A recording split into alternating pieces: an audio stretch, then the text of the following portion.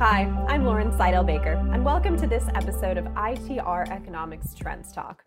I've been getting a lot of questions recently about sentiment. We track a lot of different sentiment indicators, from consumer sentiment, business sentiment. I'm sure you've seen the same ones in the headlines.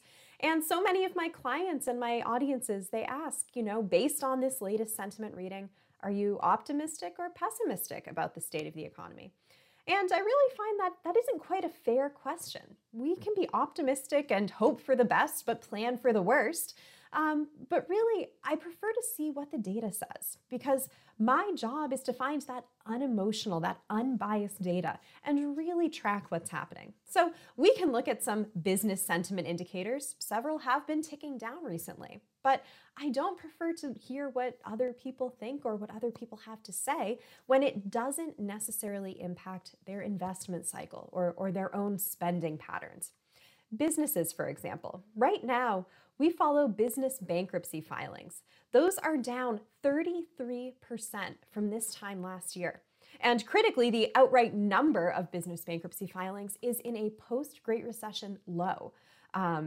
So whatever the sentiment indicators say, businesses don't seem to be failing as much as those indicators might make you believe. We find that banks are willing to lend, so businesses have a huge amount of borrowing ability. And in fact, the delinquency rates on corporate and commercial and industrial loans, those are currently at 1.1%. Again, an incredibly low delinquency rate. Moreover, liquid assets are up. Our non-financial corporate business liquid assets up 11% from this time last year at $6.8 trillion.